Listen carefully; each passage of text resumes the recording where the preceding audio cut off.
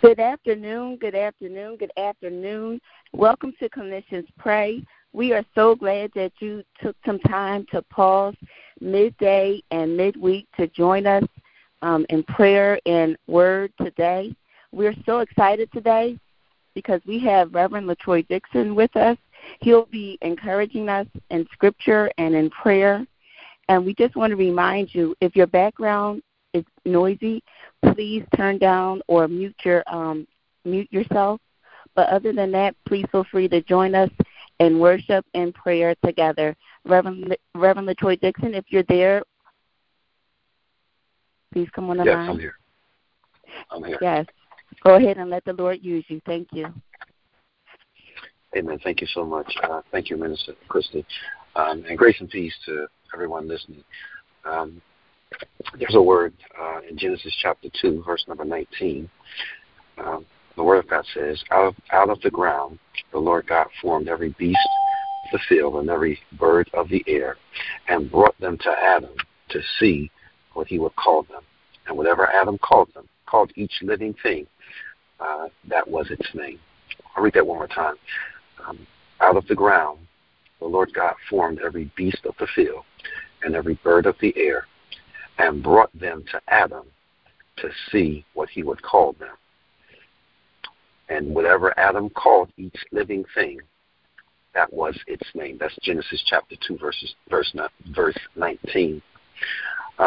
One of the more creative, innovative creations for humanity is the mirror. The mirror.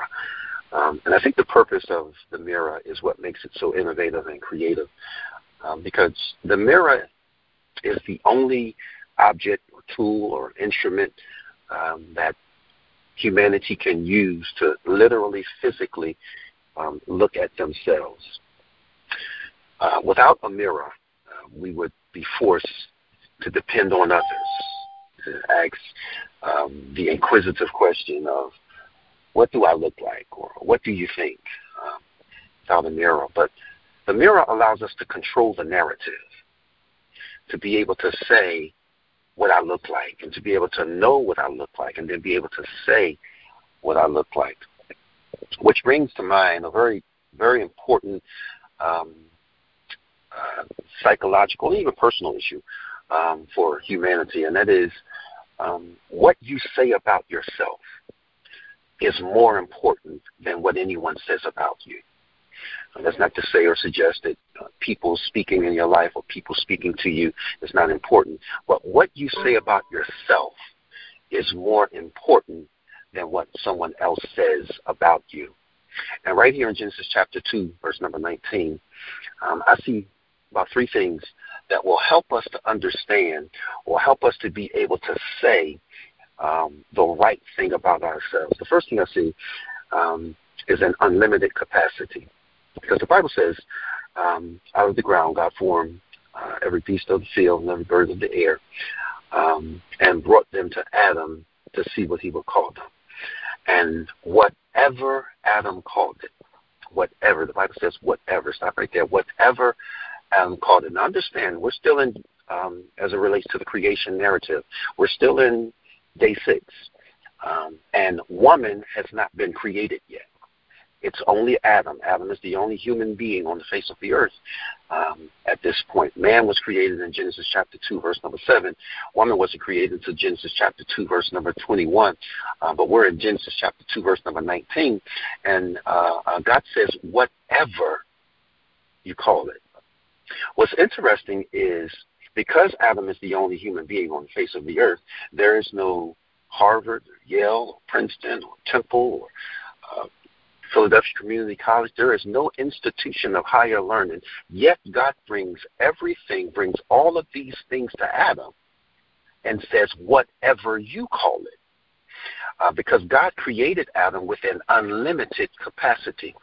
Beloved, can I encourage you that we should allow people to stop telling us that we're not intelligent, we're not smart, because we haven't matriculated through the schools of higher learning. But God created us smart. God created us intelligent, and God created us to think and make rational decisions for our lives. He created us, first of all, to choose him, but he created us to be able to think through things without the help of anyone else. Again, Adam is the only human being on the face of this earth, on the face of the earth at this point. And God says, I'm leaving it up to you to call it what you want to call it. It doesn't even suggest that God helped Adam. It didn't give him any hints or suggestions, but God created Adam with an unlimited capacity to be able to affect the world around him and whatever he called it. The Bible says that's what it is. Not only is there unlimited capacity, but get this, God gave him ultimate control. If you can be able to say about yourself that you have an unlimited capacity, and then be able to say about yourself that you have ultimate control, you are getting to a place into your life where you are walking into your destiny. But check out the ultimate control. God says, the Bible says, every living creature. Don't miss that. Can't read the Bible too fast. Every living creature that God brought to Adam. Understand, it's not, God didn't bring anything dead to him. He brought every living creature. And God brought these creatures. Can I suggest to you, beloved, that we give the enemy way too much control. We give him way too much authority. It's become in vogue now to say the devil is a liar. Everybody's saying that. Even non-Christians are saying the devil is a liar. Well, the reality is the Bible says God brought everything to Adam and every living thing. Can I just suggest to you that maybe the reason why we continue to deal with some of the things that we deal with is because it's not dead. Maybe the reason why we're dealing with some of the things or dealing with daddy issues or dealing with anxiety or dealing with past relationships is God continues to bring it to us so that he just wants to see what we're going to call it. God created you with an ultimate control. You can control the world around you. God brings it to you. He just wants to see, what are you going to call it? What are you going to call that thing that troubles you? What are you going to call that thing that plagues you? How are you going to address it so that you can deal with it and remove it and be able to put it away? If we can say about ourselves that we have an unlimited capacity, and then we can say about ourselves that we have ultimate control, then God will give us an undeniable conclusion.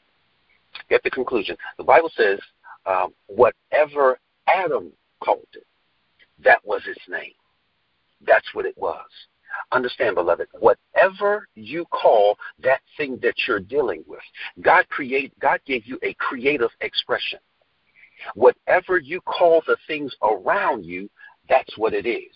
If you call it disappointment, that's what it is. If you call it hurt, that's what it is. If you call it frustration, that's what it is. If you call it a breakthrough, that's what it is. If you call it a deliverance, that's what it is. Whatever you call it, God says, I created you in my image and my likeness. And the Bible says everything that God spoke, it was. God created you in his likeness, so you have that likeness of him to be able to create the world around you and label the world around you. You just have to know what you're going to call it. You just have to be able to identify it, recognize it, and say, no, it's blessing and breakthrough and not hurt and pain. Be able to call it what it is. When we can get to the place in our lives where we can say about ourselves, we can say more positive things about ourselves. We can label ourselves. We can talk about ourselves in ways that's more positive and not allow people around us to control the narrative. Because, people try to control you with their own labels. But if we can say about ourselves, because what we say about ourselves is more important than what anybody else says. Let us have a word of prayer. Eternal God, our Father, we come to you this afternoon. God, we thank you, we praise you, we honor you. God, we just thank you for the privilege of prayer. We thank you for the opportunity to pray. We thank you, God, for assembling your people here. For you did tell us that where two or more are gathered in your name, there in the midst you'll be. So, God, we thank you for your presence. We thank you that you are here. God, we thank you that even as we pray, even as we seek you, God, you are listening to us. You are hearing us, and you are waiting to respond. You are waiting on our faith to see if you're going to respond to it, God. So I pray right now, God, in the name of Jesus, that you would move by your Spirit, that you would release the power, that you would release the authority inside of us. Because you did tell us that greater is he that's in me than he that is in the world. All of that creative expression that you use to create this world lives inside of each and every one of us. I pray, God, in the name of Jesus, that you would release that in and on your people. In the name of Jesus, God, let your people walk in their destiny. I pray, God, that you would help your people, all of us, to know and understand that we need to control the narrative about ourselves and stop letting people dictate to us who you say we should be. In the name of Jesus. Now, God, as we go throughout the rest of this day, the rest of this week, the rest of this month, will you go with us and guard us, protect us, walk with us, and live with us. In Jesus' name we pray. Amen. Amen. Amen. Amen. What's his name? Amen. Amen. Praise the Lord. To God be the glory. We want to thank you encouragement in the scripture. We want to just remind everyone that we're here every week on Wednesdays at 12:30 p.m. Please feel free to follow us on Instagram and Facebook, as well as our website, clinicianspray.org. You can go to the prayer wall and fill out and make a prayer request there. So remember, as you continue on this day and throughout the rest of the week, remember that God loves you, and just talk to him. Prayer is the easiest way to talk to God. God bless you all, and we love you. Have a good day. God bless. You too.